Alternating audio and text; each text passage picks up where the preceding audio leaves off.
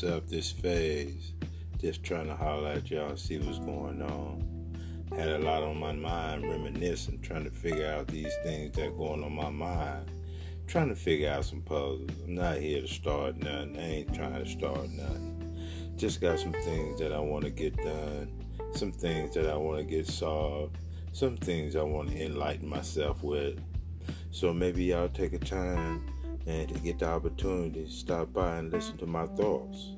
Hope so. Very intellectual. So if you get time, just holler at me. I'm reminiscing, all in my room, just trying to figure out a whole lot of things. Until then, y'all have a great day, and thank you for coming in and listening to me. Thanks.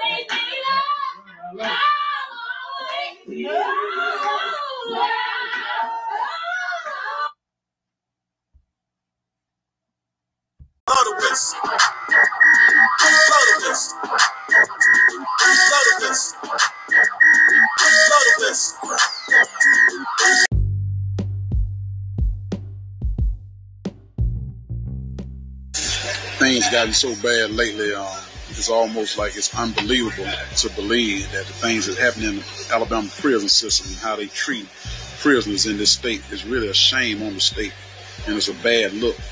The things that they are doing, they are not only criminal and shameful, they are a disgrace. You know, I had an investigator from the Alabama Appleseed reached out to me, and it was hard for him to believe that there's evidence that Alabama medical examiners are actually harvesting body organs and things of this nature, and that DOC officials are in, I would say, they in agreement with it because of the stalling process of turning deceased bodies back to the loved ones, even loved ones who are demanding to have their bodies back. And these things are, like I say, they're hard to believe that a government agency, a legitimate government agency will stoop so low and do these things. But Alabama's in need of money right now. And that is a way to make money with so many people dying in the system. And you think about it, you get a few lungs, you get livers, you get hearts, you get kidneys and things like that from all the guys that have died, nearly 400 this year. And that adds up to a lot of money. So I put nothing past them. But I do believe that truth will come out. I do believe that God sees everything, and what's done in the dark will come to the light. And like I said, it's just unbelievable. But and it's hard to believe. And they have lost all their credibility. ADOC, our government officials, people are losing their credibility by the way they treating people, and the lies are adding up and it's catching up with them to the point where you can only lie so much, and you can only lie for so long. So it's real disturbing, so disturbing that I said, man, I'm just in need of a break. I need to get a break from advocacy for a while, just to clear my thoughts and just to get some rest, and just to pray. Sit back and pray and just trust God, because God is really the only answer, the only one that can expose. We can do our part as people, but God is the only one that can really bring exposure to this madness. So man, my heart go out to the people that lost so many loved ones and people that are hurt as a result of what's going on in here. People are in pain. People have lost all they had. A mother losing her child is the most precious gift that God can give a person, and to lose it recklessly in the system to where they don't care, and the more they show displays of not caring, the more it encourages other guys, some guys are here to act out. That leads to more death and sadness and tragedy, man. So my heart just go out to everybody, but I do think I need a couple of days break and rest because I'm exhausted. Hey, what's up, fam? This is FaZe. First of all, I want to thank the Most High for all he do for us, y'all, knowingly and unknowingly. Second of all, I want to thank Jesus Christ for dying on the cross, bringing us back to the Most High bosom. Thank you, Yahweh, and thank you, Yahweh Shai, for all you do for us, knowingly and unknowingly. I want to thank all my interstate and out-of-state for listening, y'all. I know you don't have to do it, but you did it anyway. Shake it down, shake it down, shake it down, down, shake it down, shake it down, shake it down. Hey, what's up, fam? You know, I've been telling you about the news and how the news is conspiracy with the people over there that call themselves the ISH people is not real. There is not real people. You know, and every time somebody talk about God or the Most High, they always shut them down or flick it out. So if they're the true children of God and they supposed to be showing people how to walk in the light of God, whenever somebody speaks about the Most High, why is CNN and all the network shut them words down? What you talking about, FaZe? What you talking about, FaZe? There you go, talking in riddles. All right, let's analyze. Any more confirmation that the mainstream media is corrupt? We just got our clearest indication yet. CNN is now admitting that they have to get approval from Israel before they run any news pieces about the war in Gaza. Can you imagine that? So CNN, which purports to be an independent news organization, right, the most trusted name in news, has to run things up the flagpole in order to before broadcast. So a CNN whistleblower has come forward admitting to The Intercept that CNN has a long-time relationship with the Censor Bureau in Jerusalem. So let's just go through this piece. You can see here, CNN runs Gaza coverage past Jerusalem team operating under shadow of an IDF censor, the Israeli Defense Forces censor. So every single Palestinian-related line for reporting must seek approval from the Jerusalem Bureau, according to the whistleblower. Or what the Bureau, when the Bureau is not staffed, like if they're on vacation, then they have to take it to a few hand-picked by the Bureau and senior management, from which lines are most often edited out with a very specific nuance, the staffer says. So they basically go through and then chop out anything that's not pro-Israel and is, maybe they chop out whatever sort of is pro-Palestinian. Despite the catastrophic death toll it has inflicted, Israel is losing on the ground and in the court of public opinion. There's no way that this ends that doesn't leave Israel a pariah state with occupation and apartheid on borrowed time, and they know it. So they're doing everything they can. Desperate acts of aggression to provoke a wider conflict with Lebanon, with Iran, with anybody, to draw in the US, to save them from the consequences of their own actions. And as Yemen shows, Butcher Biden is reporting for duty. With Europe's proud genocide by his side, they are the ones who have enabled the continuation of Israeli terror. Without them, it would already be over. So take note, Butcher Biden. The ancestors of the Ireland that you claim to be from disown you. Keep our country out of your mouth. And as for von der Leyen and genocidal Germany, with your words and deeds supporting Israel in the ICJ, not in our name. The people of Europe stand with Palestine and with South Africa. Major developments from the state of Texas. It's going on offense yet again. The Texas National Guard seizing control of a park that's been at the center of this migrant crisis. It's called Shelby Park. It sits along the Rio Grande River. It served as a landing point for illegals crossing into the U.S. for more than 2 years. This means not even the feds can patrol there. Matt Finn live in Eagle Pass to tell us how it's going. I guess is this day one or day two, Matt? Good morning. Essentially, day two, this all started developing yesterday, Bill, and it's a rather remarkable situation. Behind me right now is Shelby Park, the park that you were referring to. Our viewers may recognize it. Our cameras have been here for about 2 years now, showing you the mass illegal immigration that happens right here in this park. You might recall even just a few weeks ago, there was that huge surge of migrants who crossed right here. Well, now under Governor Abbott's emergency declaration, the Texas National Guard has seized control of this park and some surrounding land along the river, put up fencing and razor wire, and kicked out federal Border Patrol agents, arguing that it's the Biden administration that has perpetuated illegal crossings, so Texas is going to control this land from here on out. Our crews have seen what appears to be Texas National Guard blocking Border Patrol agents from key areas of the operation here, and senior Border Patrol agents major development.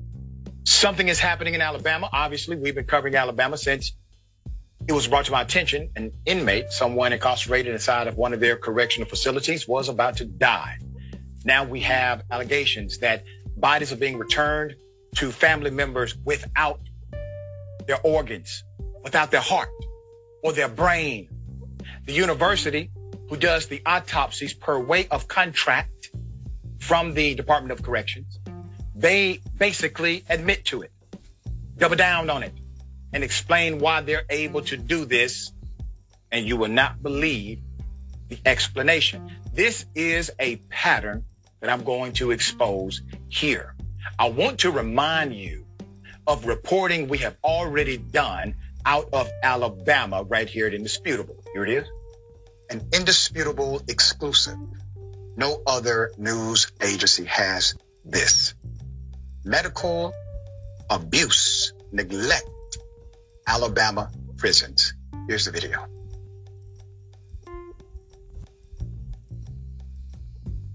I don't know, I woke up like this. My lip look like my lips is space. Yeah, my lip look small, man. I can't get nobody to check up on it. And it's hurt. It hurt from small. Yeah. I don't know what else to do. They dislike me because I got this colostomy bag. And look at the bag. It coming off me. The bag coming off me, man. I need help, man. You got a skin problem, and it's causing great irritation, and you saying you ain't getting treated for it. Can I see your legs? Yeah. Oh, my God. And this stuff is so miserable. Yes, it's a bad skin. It itches, man. It itches very. I know y'all see where I. Can I see your other leg? You can tell. Man. And they are not really just giving you no treatment. This can be treatable. Yeah, I've had this cleared up three times already. I was sent to Bender's Correctional Facility in November 2022. I was stabbed in the face January 20th morning at 4:30 in the right eye. I lost my sight in my right eye. What about when the family of Mr. Vaughn, they were able to get pictures out into what we call free world? I was tagged.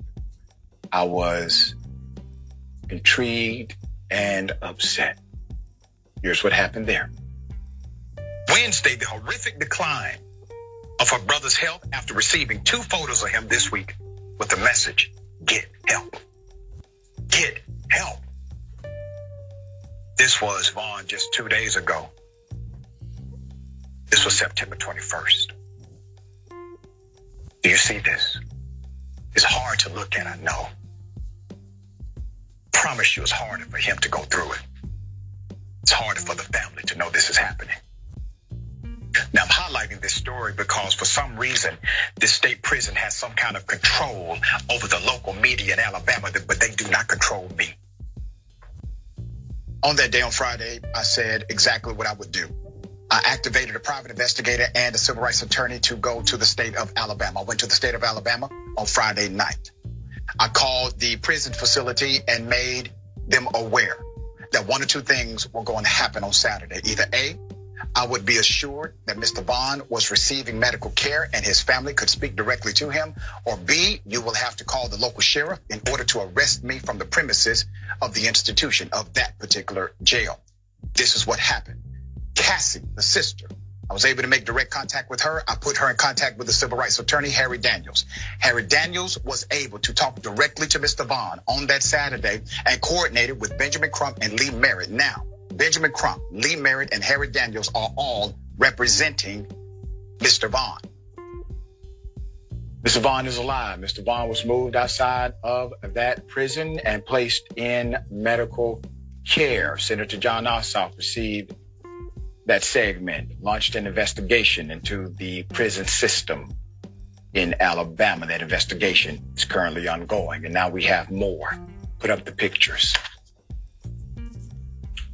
The families of 2 Alabama prison inmates who died in the past few weeks are demanding answers from the state authorities after they received their loved ones with their bodies bizarrely missing. Major internal organs, they're gone. Both of these cases raise questions about the treatment and mismanagement of the bodies of 74-year-old Charles Singleton and 43-year-old Brandon Dotson, who were inmates in the custody of the Alabama Department of Corrections. Mr. Singleton died more than 2 years ago at a hospital that typically provides care for older inmates. Dotson was found dead 2 months ago in a cell at Ventress Correctional Facility. In Mr. Singleton's case, the University of Alabama, Birmingham, it's UAB, all right? Their pathology department conducted his autopsy before returning his remains. That's according to a report by WPDE. Court documents note that his family members had his body sent to a funeral home, where the funeral director had to tell them, quote, it would be difficult to prepare his body for viewing since it was already in a noticeable state of decomposition and was suffering from advanced skin slippage. The family was also informed that Singleton's body was missing all of his organs. Gone, every single one of them, including his brain. The funeral director told the family it's common practice during an autopsy to remove internal organs and place them in bags, but they should be placed back inside the body once the process is complete. Singleton's family contacted the university about the organs' whereabouts, but reportedly received little to no information on the matter. Now, I did some research myself. These are regulated industries. You have to be certified, accredited by particular organizations in order to do this kind of work. That certification or that accreditation comes with a list of variables that must be adhered to per the rule. UAB released a statement. Something is happening in Alabama. Obviously, we've been covering. Note this portion of the quote where it says, exercised the franchise and held office in many southern states. Because this is how you know that our ancestors were prospering as capitalists in this society during this time period, being as though they were able to run businesses, create franchises, hold elections, and office as a franchisor. Right. Each business can elect one who is chosen, or they may select one who is handpicked to take an office or employment, meaning that the business can either elect or select its president, vice president, secretary, or treasurer, just to name a few things as an example. But somehow this phrase was merged into moving from business to more of a political sense, to the point where the definition of franchise is now being associated with both the right to vote in public elections and an authorization granted by a government or company to an individual or group, enabling them to carry out specified commercial activities. So they flipped it. With the franchisor being the person or company that grants a franchise, and the franchisee being the person or company doing business under the name or mark of another franchise. It is an elaborate agreement under which the franchisee does business in accordance with methods and procedures prescribed by the franchisor. A collective bargaining agreement should ring a bell here, which is nothing more than a legal binding contract. I share more about that here.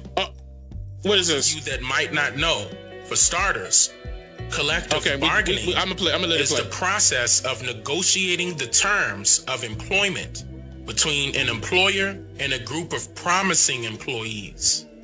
A collective bargaining agreement is a formally written, legally enforceable contract that could be valid up until any written specified time period between the owner or equivalent decision makers of an organization and its employees represented by an independent trade union. Sounding familiar at all to you yet? Union, Confederate States Union. Let's take things union a step workers. further. That was the Listen union. closely. According to the 1828 Webster's English Language Dictionary, the noun bargain is defined as, quote, an agreement between parties concerning the sale of property or a contract by which one party binds himself to transfer the right to some property for a consideration, and the other party binds himself to receive the property and pay the consideration. That's also employment. End quote. The application for employment. It goes on to say that the verb You're doing the same thing. means to make a contract or conclusive agreement, often with for before the thing purchased, as to bargain for a house. A bargained with B for his farm. End quote.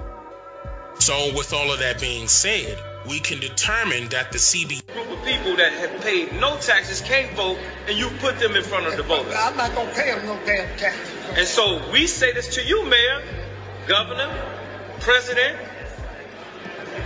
If you think that they're that powerful that you have to acquiesce and answer to them over us, then you tell them to vote for you in these next elections. That's right. You tell them to support your Democratic National Convention. And we're going to show you how we feel about the Democratic National Convention. Turn it up. Thank you. If you think you're going to have a peaceful Democratic National Convention in the city of Chicago while our people are starving, that's right. Stay tuned. Yay that's being held by the Indian child represents a binding labor contract, or also known as an indenture of servitude, which is known nowadays as an application for employment or a work for hire agreement. Ooh. Same thing. And nothing what changed. was this bargain, you ask? Well, who else was promised lots of things only once they have completed cultivating America from the ground up, like acres of land, for example, and they never received them? Right. 40 acres and a mule.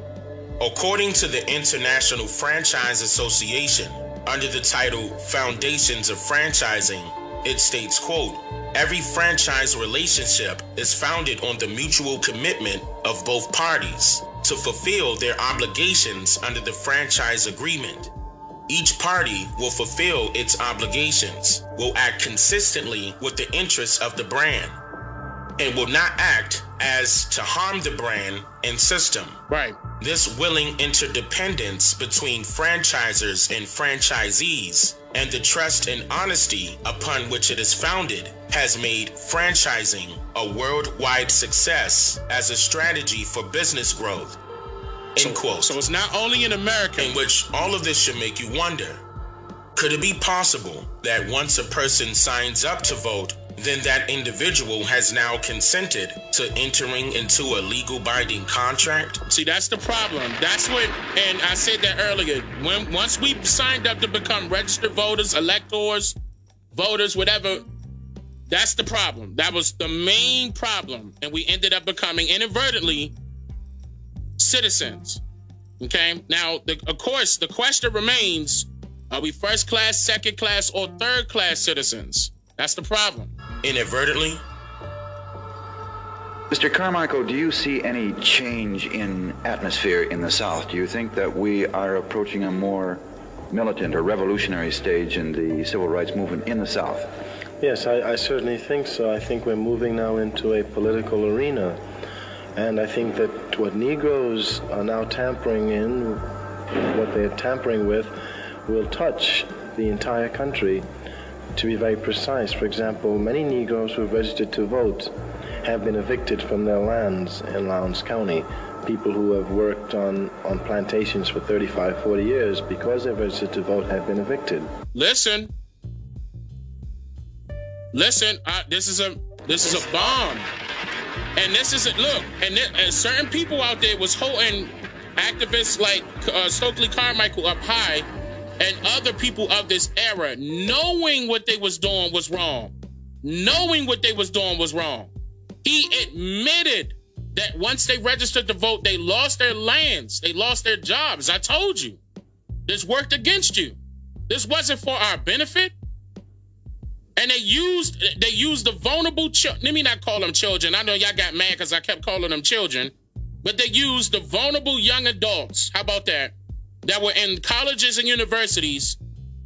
They got into their mindset. Who was they? The government. They sent in their agents and straight up said, look, this is going to be the agenda for us to take that land from you. But they not going to tell them that.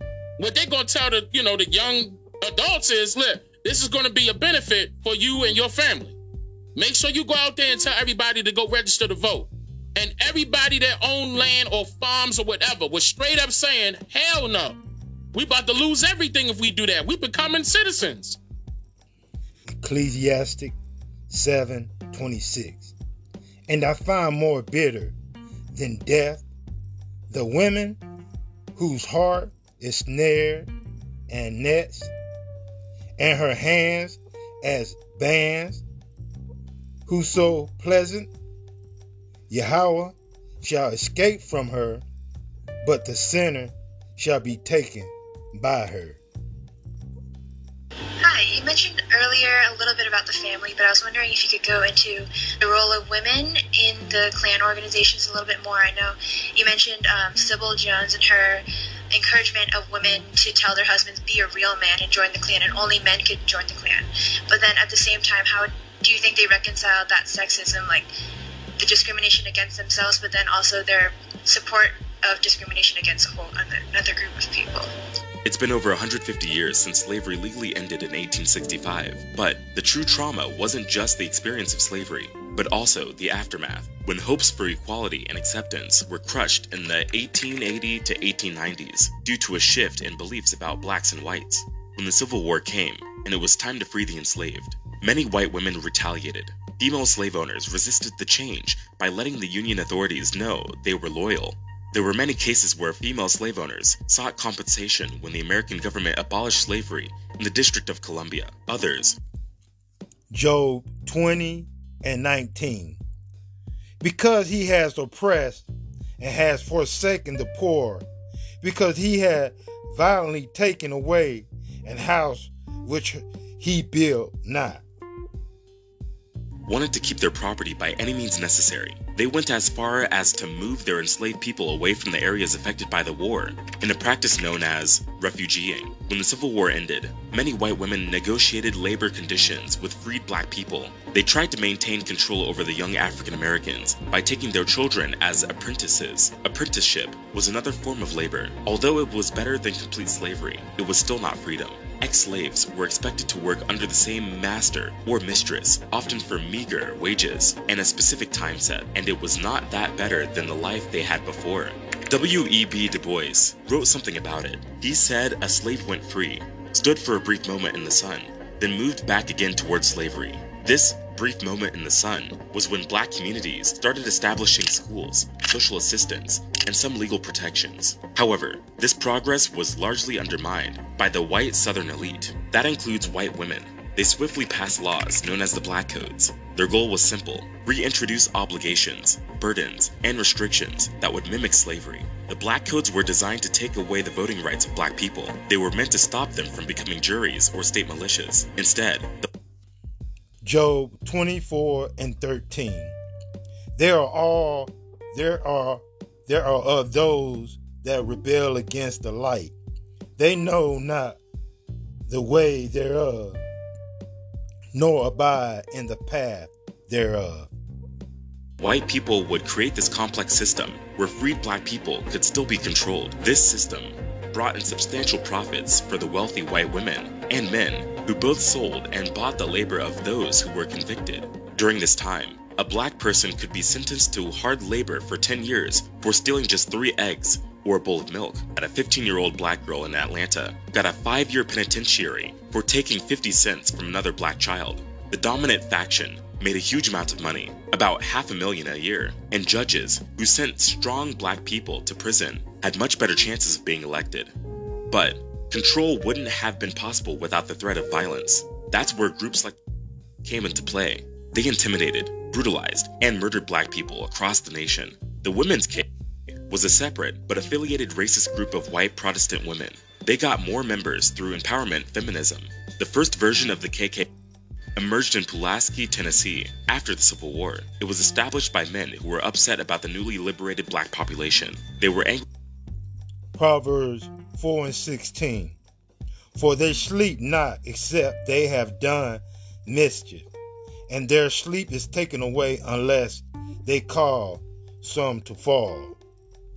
About their political rights and sought purpose, thrill, and a socially accepted platform where they could be violent. These early members wanted something new, but they wanted to keep it under a veil of secrecy, and they did just that. The KKK created a strict organization with many ceremonies that would go perfectly with their hateful anti-Reconstruction goals. During the starting days of the Klan, women didn't actively participate, but they did sew their husbands' and family members' clothes for the ceremonies. Women also had a symbolic role to play. One of the goals of these extremists, as they saw it, was to shield pure and innocent women from the frightening black people who were now a threat. Especially in its early years, the male Klan held 2 conflicting views of femininity and womanhood. One was a fantasy, and the other was a concession to real people. Job 15:34. For the congregation of hypocrites shall be desolated, and fire shall consume the tabernacle of bridals. In their minds, white Protestant women were pure, virtuous beings whose main purpose was to support and serve men. In return, men would safeguard these vulnerable ladies from those sexually aggressive black men. In the second phase of the Klan came the Women's KKK. This was a related but separate group specifically for white Protestant women. The early days of the WKKK were marked by conflicts within the Klan itself. One leader of the male Klan started a group called the Camellias. It focused on women and advocated for white supremacy so that he could increase his own influence. Another leader joined forces with a secretive women's society called the Queens of the Golden Mask. Eventually, the Golden Mask group prevailed and became the WKK. It was the first authorized in Little Rock, Arkansas in 1923. At its height, the WKK had branches in every state, especially in Arkansas, Ohio, Pennsylvania, and Indiana. Much like the male KKK, the WKK had a structured system. Interestingly, the system had similar aspects to the Roman Catholic hierarchy. There were positions like the Imperial Commander, Claylifts, Clocards, Cligraps, Claybes, along with the Kletster Chlorogos. People in these positions were responsible for enforcing Klan rules. They recruited members, collected dues, organized events, and so on. But all of these roles and activities were influenced by racism, nationalism, fear of outsiders, and a determination to protect the family. In contrast to their male counterparts, the WKKK didn't often participate in lynching or other violent acts, aside from a 1924 incident where members paraded with clubs. Because of this absence of physical violence, many historians tend to see gay members, as well as women in racist movements in general, as obscure and relatively unimportant figures. They just see them as people who worked in the background of their men. But the fact is, the women KKK was very powerful. They were excellent manipulators. They used their social standing to further improve their agendas. Many of these members had organized social clubs before, so it was super easy for them to spread the word and destroy the reputations of political candidates or anyone else they deemed unworthy. These women tried to remove Catholic public school teachers, organized boycotts of businesses, and supported candidates who were aligned with the Klan. They increased their influence by providing food baskets to needy families. They also arranged events like weddings, funerals, speeches, parades, christenings, carnivals, and lectures. By organizing both ceremonial and social activities, these women integrated the Klan and its beliefs into the everyday life of American society. In their minds, all the good people were a part of the Klan. These groups were unsettling, precisely because they seamlessly blended with small towns in America. WKKK didn't attract women because it was something new or unusual. No. It was popular because it aligned naturally with the lives of white Protestant Americans and their values and traditions. Many of these women viewed the Klan as a social club, an opportunity to have a good time with friends. But their shared commitment to racism and xenophobia was terrifying. Many of these... Psalms 52, 2 and 3. Their tongue divides mischief, like a sharp razor working deceitfully.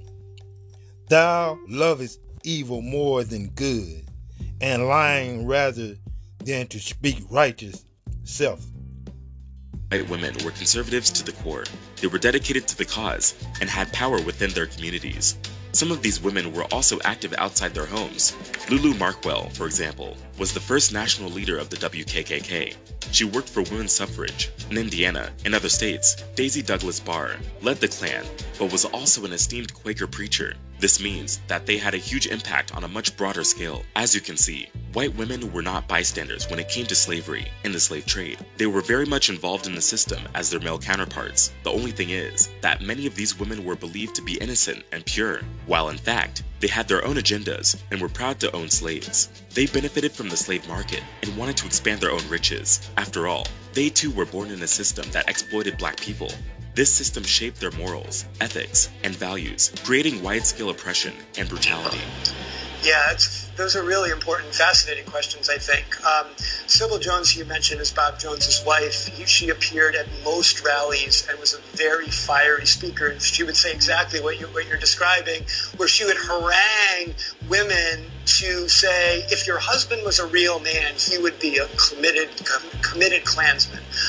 And really try to create this kind of dynamic where within the family it would be really moving towards militance and moving towards commitment to the Klan. That was an interesting dynamic, certainly, because the Klan itself, not surprisingly, is an incredibly patriarchal organization. So the role of women within the Klan was rhetorically valued. So, and in a lot of ways, the history of white supremacy is largely about the preservation of the purity of white womanhood, these kinds of things. So, putting women on a pedestal was something the Klan would do all the time. And so they would involve women and talk about how they were the most valued part of the larger Klan family. But certainly not in a way that would resonate at all with breaking down that sense of patriarchy and creating any agency for these women politically or otherwise. And I think, the types of people it was recruiting and the types of families it was recruiting, I certainly didn't come across any instance where the women involved were conscious of the contradiction you describe, which is a contradiction that makes perfect sense in a broader context. But in that context, they certainly weren't articulating it as, sort of the subordination of women and the subordination of African Americans as having this kind of direct parallel. And certainly you could make that critique, but within these families it wasn't really part of the calculus that was going on at the time.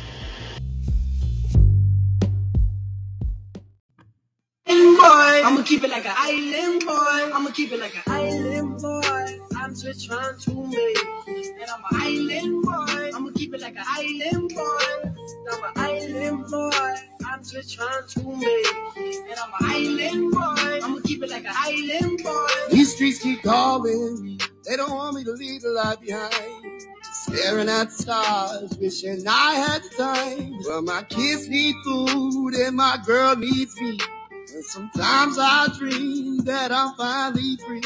So baby, don't play me, I ain't no toy. I'm a prisoner here, but I still make noise. And I'ma shout that I'm about it with all my voice. I'm a street kid now, but one day I'll be an island boy. I'm just trying to make it, I'm an island boy. I'ma keep it like an island boy, I'm an island boy.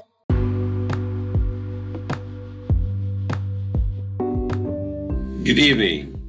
The group of people who were attacked in Erbil last night by the Iranians in the Mossad headquarters, it was actually the home or the offices and headquarters for Persho Design. Persho Design is an Israeli. He trains Mossad agents, and he had a meeting with some Mossad agents last night and some Iranians who from the opposition of the regime in Iran. So that's first of all is very good intelligence by the Iranians, and they hit the target and killed this person and the people that were with. This person is, he actually owns the Falcon Group as well, a company called the Falcon Group. He is responsible of transporting, I spoke to you before about the Syrian oil in the territories where the Americans control at the moment. It's been stolen from the Syrian grounds by the Americans. This man, Persho Design, he used to smuggle all these oil to Israel by routes. I believe some say that via Jordan as well. So this man was facilitating the Syrian oil to be transported to Israel without paying for it. So it was a direct hit to Israel. Hit yesterday by the Iranians. So that's as a retaliation to killing one of their generals. And tonight, the Iranians have bombed a group of Islamist group in Pakistan. Surprisingly, they had helped some of the terrorists that bombed Iran a couple of weeks ago and killed over 250 people. And so that's kind of escalating quick, the war in the Middle East. Americans today, they said they have captured a ship in the sea transporting weapons from Iran to the Houthis in Yemen. The significant thing about this ship today, as the Americans are claiming, it's, we know the Iranian has been giving the Houthis of Yemen weapons for decades, or for many years, not decades. And it's no secret for anyone that Iran backs the Houthis and gives them weapons. But this particular ship, the Americans are saying that they found missiles and bombs used against their ship in the Red Sea. So now Americans are actually finding a way or a reason or fabrication of an evidence to bring Iran's name into the game, into the war. But Iran has done it already before tonight, and went and bombed Iraq and Pakistan and Syria yesterday. The group of terrorists they bombed as well in Syria. It's backed by the West and weaponized and funded by the West, unfortunately. So there's 3 hits for Iran yesterday and today, and the Americans are actually now playing hardball, and the Europeans, Italy, Germany, and other countries forming allies and sending warships to the Middle East as of tonight. So this is kind of Israel has withdrawn from a lot of areas in Gaza. Hamas, the resistance, have taken over when the Israelis have left. So they didn't get rid of Hamas, they didn't get rid of the tunnels, they didn't kill the resistance, and they didn't free their hostages. So basically, this whole war so far is a mess and catastrophe for Israel and the United States. So that's why we're going to see some new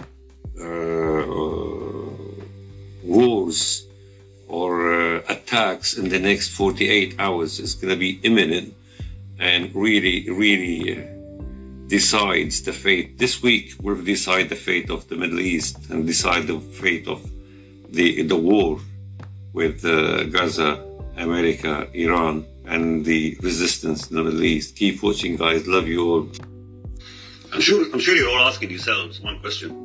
Why are the Arabs, Jordan, Egypt, Saudi Arabia and UAE helping the Americans and the Israelis against Gaza? Because these countries are in business, are in bed with the United States. Egypt takes $50 billion in aid from America for its army.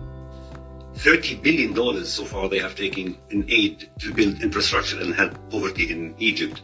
Same goes for Jordan. Jordan depends on American aid, about $3 billion, $2.5 billion a year. They have taken $30 billion so far from America, all taxpayers' money. So America pays for other countries' armies, for other countries to build infrastructure. As for the Saudi Arabians, of course, and the UAEs, they pay for their security. At the beginning, they always used to say they pay for security in case Israel attacks them. And you know, so Saudi Arabia is America's biggest ally, and at the same time is the country accused of doing 9/11. At least accused. And there is just a court order against the Saudis to allow the Americans, the families of the Americans died in 9/11, to sue Saudi Arabia for tens and tens of billions. Those papers were put in a drawer in a desk of Donald Trump when he became president.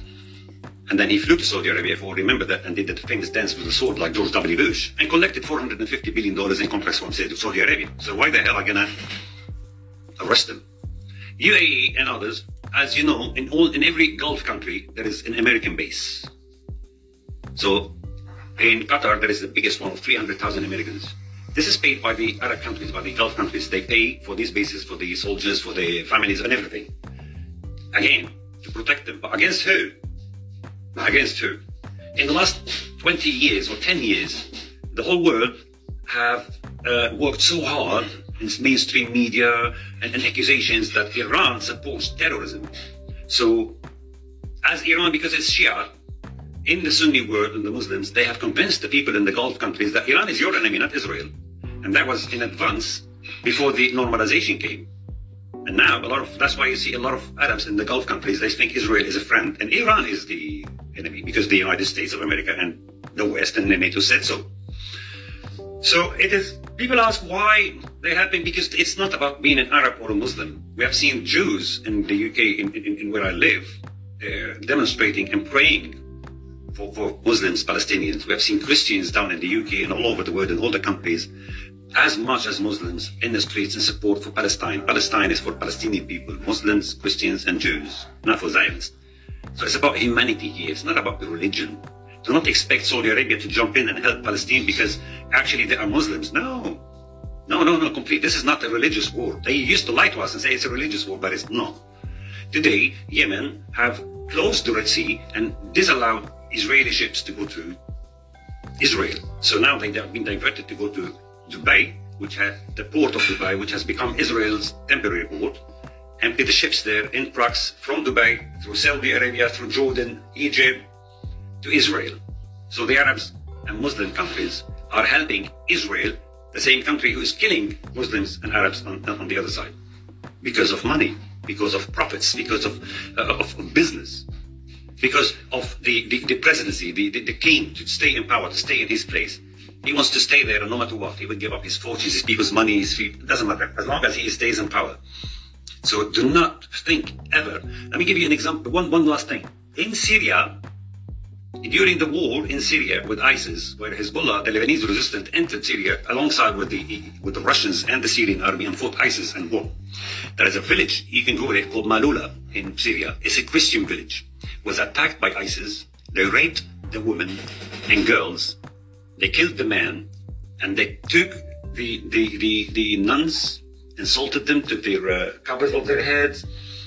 The whole Christian world stood and did nothing because they actually created ISIS. But who in the whole world went to Malula and fought to support the Christians, liberated it, rebuilt their churches, rebuilt the statue of St. Mary? It was Hezbollah, the Muslim Shias of South Lebanon, who went and fought to liberate the Christians and lost a lot of men defending the Christians. That, the West don't tell you that. It is actually documented on Google. Google it. So it's not a religious war. It's about people, Zionist people all over the world with money and power against the poor. They want to destroy them. They are watching the kids of Gaza dying in hundreds. They don't mean anything to them. Trust me. I don't mean anything. Look at them in Saudi Arabia and everywhere. They've got festivities and parties and everything. I mean, this world is gone insane.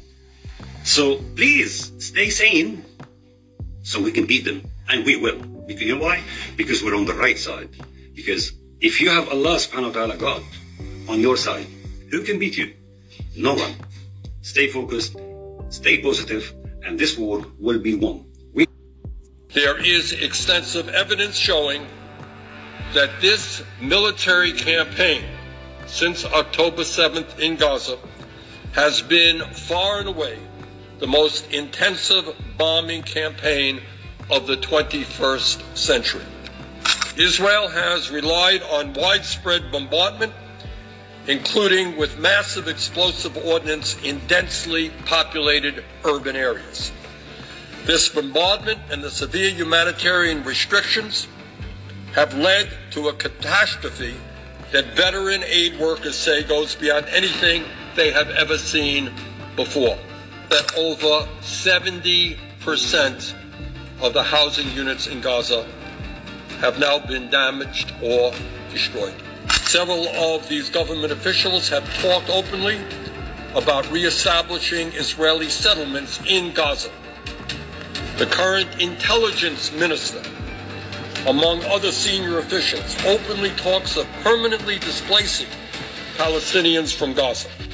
The defense minister declared a, quote, total siege, end quote, at the start of the war. The heritage minister posted a picture of the devastation, saying Gaza was, quote, more beautiful than ever, bombing and flattening everything, end of quote. All that destruction makes Gaza more beautiful than ever. Another Israeli lawmaker said, quote, the Gaza Strip should be flattened and there should be one sentence for everyone there, death. We have to wipe the Gaza Strip off the map. There are no innocents there, end quote. And I can go on with other terrible quotes from leading officials. Jake, we have got to, as Americans, take a very deep breath. What is going on in Gaza right now is a horrendous humanitarian catastrophe. We're looking at 23,000 people who have been killed, almost 60,000 have been wounded, and 2/3 of the people who have been killed are women and children. You're looking at 70% of the housing units in Gaza that have been destroyed. Jake, if I use the word Dresden, Germany to you, you think about the horrific destruction during World War II of that city. What is going on in Gaza now in 3 months is worse than what took place in Dresden over a 2-year period. This is a catastrophe. And now, according to the United Nations, after you have 1.9 million people displaced from their homes, they don't have food, they don't have water, they don't have medical equipment, they don't have fuel. What you are looking at is imminent starvation. Children are starving to death. So my view has been from the beginning, Israel has a right to respond to this horrific terrorist attack from Hamas. But you do not have a right to go to war against an entire people, women and children. And the United States Congress has got to act because a lot of this destruction is being done with military weapons supplied by the United States of America. And what the resolution that I'm introducing is about, it's consistent with the Foreign Assistance Act. It says that if American military assistance is given to any country, Saudi Arabia, Israel, any other country, it has got to be used consistent with human rights, international human rights standards, and American law. In my opinion, that is certainly not the case. We have a horrific humanitarian catastrophe. We cannot turn our backs on it. Congress has got to start moving to protect children in Palestine. Israel's central bank says the war on Gaza has become a burden on the economy. The estimated cost may reach $58 billion by the year 2025. The central bank governor has urged the Israeli government to curb its public spending and cut interest rates from 4.75% to 4.5%. Israel has spent $6.6 billion in various aspects of its war, including funding for the more than 100,000 displaced people. Some $249 million have been put aside for mental and physical health care, and the total cost of rebuilding in some areas could reach $174 million, including towns near the Lebanese border that sustained damage in cross-border fighting. Well, Israeli Prime Minister Benjamin Netanyahu has told his ministers to share in the burden of sweeping budget cuts. His cabinet is meeting for a second day to discuss amendments to this year's budget. Netanyahu wants to increase military spending to help finance the war on Gaza. The conflict could cost Israel $24 billion this year. Let's bring in Stephanie Decker, who's live for us in occupied East Jerusalem. Stephanie, so an Israeli cabinet meeting to approve the military budget, and there could be some fireworks. There are already fireworks, Folly. We understand one of the ministers walked out in a screaming match yesterday, according to one source, calling where to make these cuts is a political hot potato. Just to give you used a lot of numbers there. One number that shocked me is that how much does this war cost Israel a day? $269 million a day. So that gives you just an indication of, also in those words, that what a burden this war is also on the Israeli economy. As you mentioned there, it's not just funding the war, the weaponry, it is the reservists, it's feeding them, housing them, weaponry, and then it's the over 100,000 evacuees, not just from the Gaza border, but also from the Lebanese border in the north of Israel. They have to be housed in hotels. They also are being paid by this government thousands of shekels a month. It is a very difficult discussion. You mentioned there, Prime Minister Benjamin Netanyahu addressed the cabinet Sunday morning as these talks started. Well, we begin this news hour with missile attacks in Syria and Iraq, which the US is calling reckless. Washington has condemned Iran over the strikes.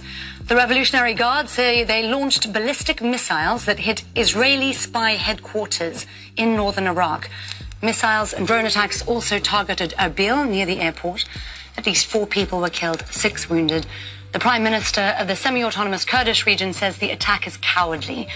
Tehran also targeted ISIL in Syria in retaliation for bombings in Iran earlier this month. Well, let's speak to Mahmoud Abdul-Wahid. He joins us now from Baghdad. Mahmoud, I understand that the local authorities are saying that these were civilian areas that were hit?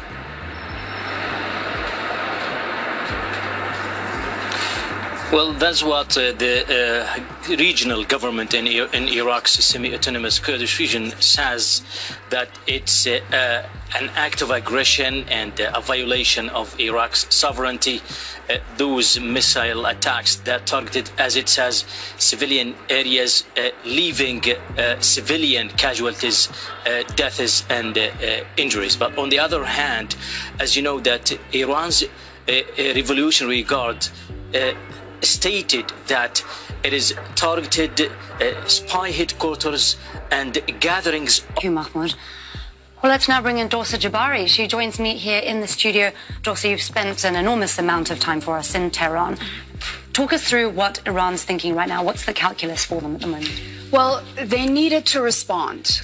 They've been talking a big game since October 7th. And given the recent developments on the ground inside Iran, the attacks that were carried out in Kerman and the number of Revolutionary Guard commanders that were assassinated in Syria, and what Israel has said that about Iran being behind Hamas, fully supporting them, and then the Houthis. So there's a number of different factors that came into play to carry us to go. There's a few things Iran is trying to achieve with this. First is to target specific people that they wanted to get. They claim that it was Mossad training grounds or facilities in Erbil, and then in Syria, spots belonging to ISIL. The other thing is to deliver a message to the United States and Israel, mainly that to reiterate Iran's military might, It's well known in the Middle East, Iran has the biggest missile arsenal in the region. And using these ballistic missile long range, it's certainly going to deliver that message and a reminder to the US and Israel that Iran has the capabilities.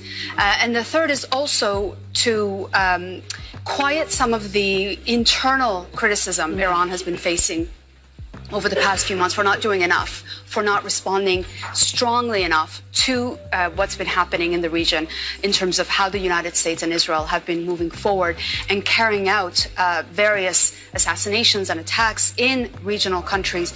Iranian capital. Professor, this appears to have been a very targeted operation, seemingly a calibrated response.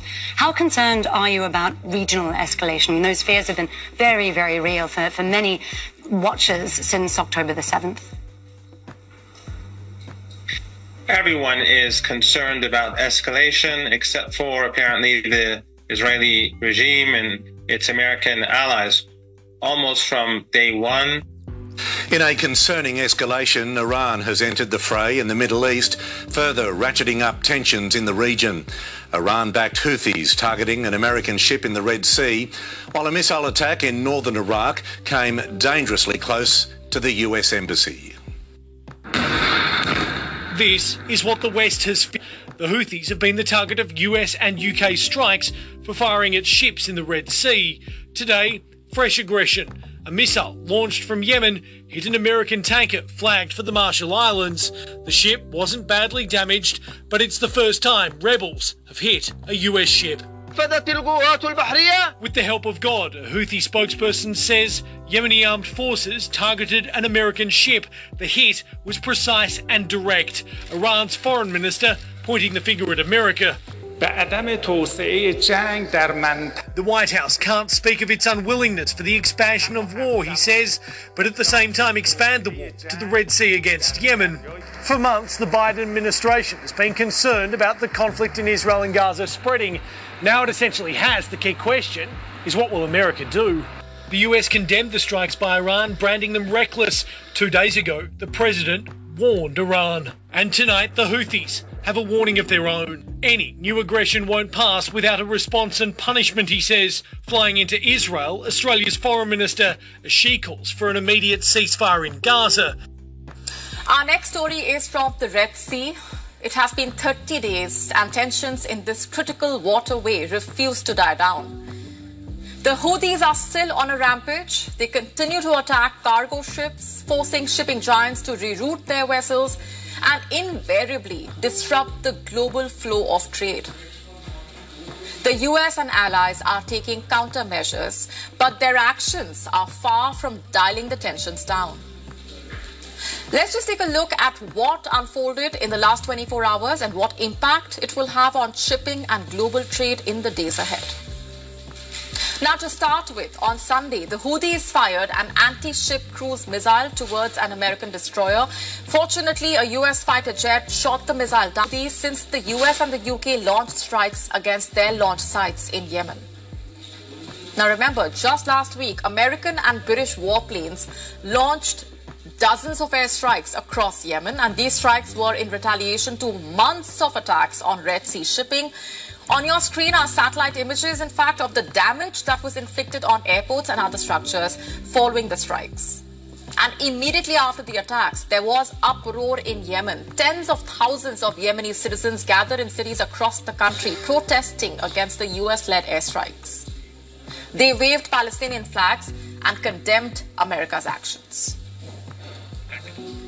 As the protests were underway, the Houthis also released this video. It showed the group holding military exercises, including mortar launches. Houthi leaders, meanwhile, threatened strong and effective response against the US. Listen to this.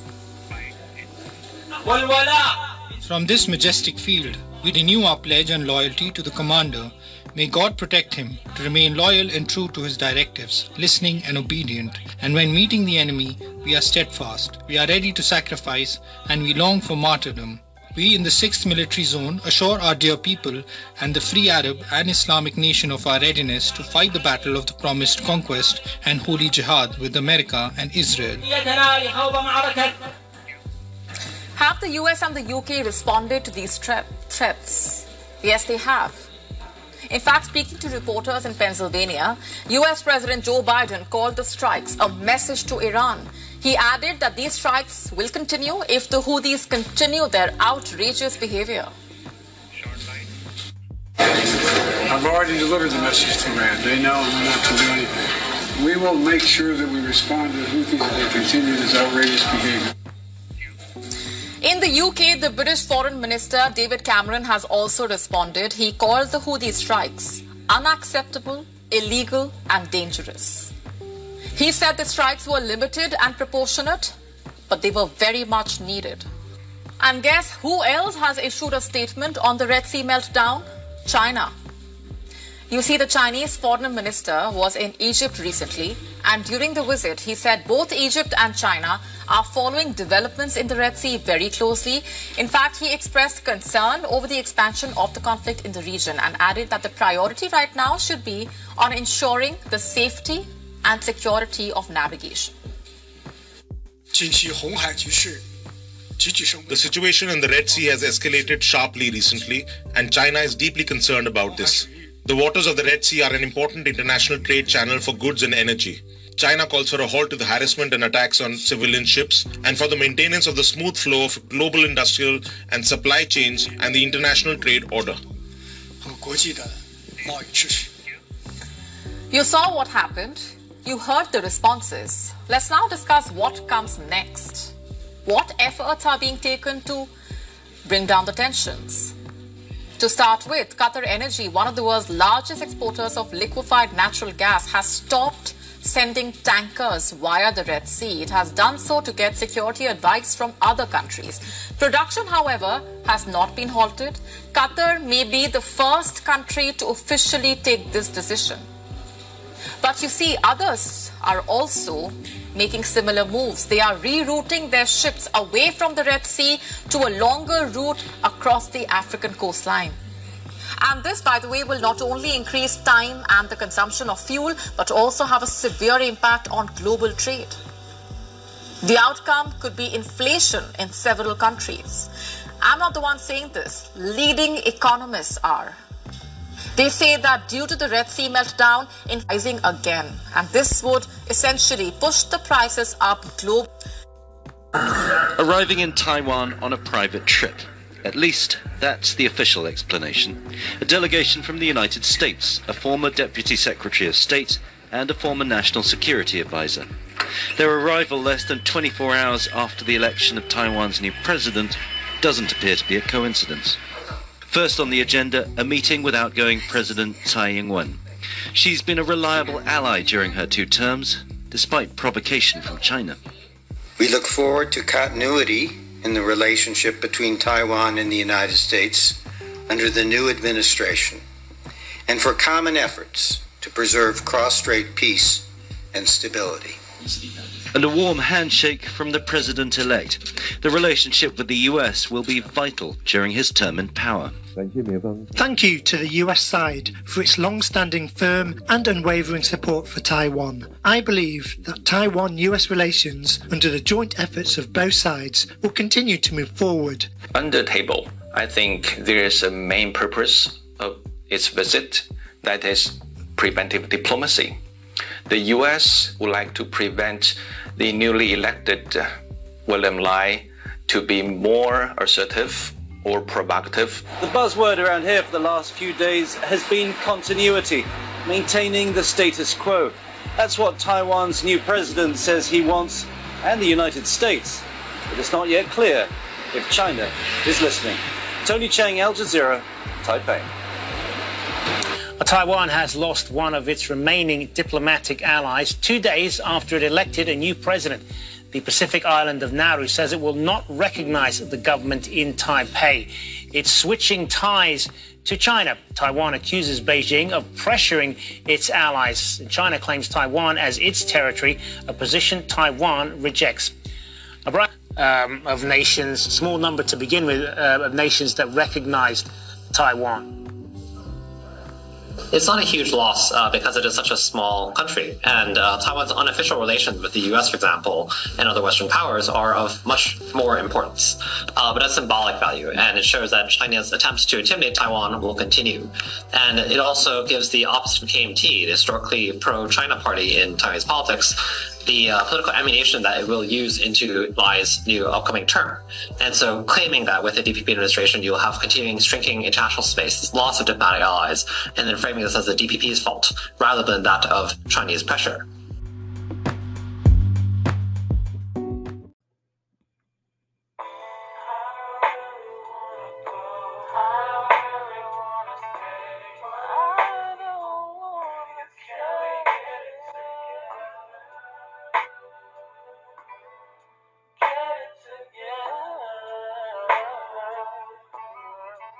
I put the blue ribbon on the seats. How I shot it, like my God and the Prince of Peace. We a nation comprised of kings and priests. We're keeping up a sock and feast and weeks. Ever since the sense of Adam, we've been falling. We used getting that dirty money, now it's all clean. Better answer the phone when he's calling. Spiritual treasure falling like it's falling. All kind of fringes on my body got me drip drip. My niggas got it out the mud, we used to flip zips. If I got up on a Henny, I'ma sip sip. I ain't talking prescription pills when I stick to the script. I was lost in the sauce, I didn't forget that. I still go back to the block for my people, I give back. Selling crack to pregnant women, my nigga, I did that. Now I'm praying to God, hoping he forgive that. Cause I'm in the truth now. I know you heard that. 5th and Broadway on the corner where we teach the word at. Ironically, that's the same place we used to serve packs. Had no love for my people, but I had to purge that. The scriptures are for us biased like it's FUBU. Rep the blood of your house shy like it's Subaru. Shout out to Haiti Levi, put that voodoo. We got it popping now. Who knew? I put the blue ribbon on the seats. How I shot it, like my God and the Prince of Peace. We a nation comprised of kings and priests. We're keeping up a sock and feast and weeks. Ever since the sense of Adam, we've been falling. We used getting that dirty money, now it's all clean. Better answer the phone when he's calling. Spiritual treasure falling like it's falling. Yeah, yeah.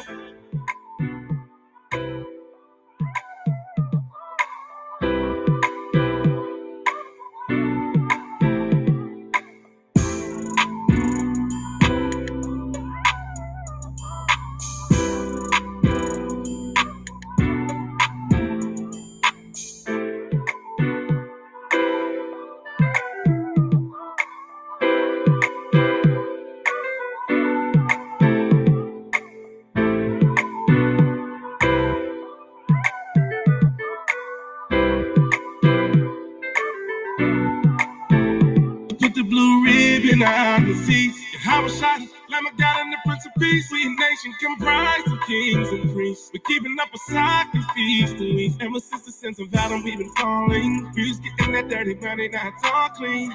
Better answer the phone when he's calling. Spiritual treasure falling like it's falling. Yeah, yeah.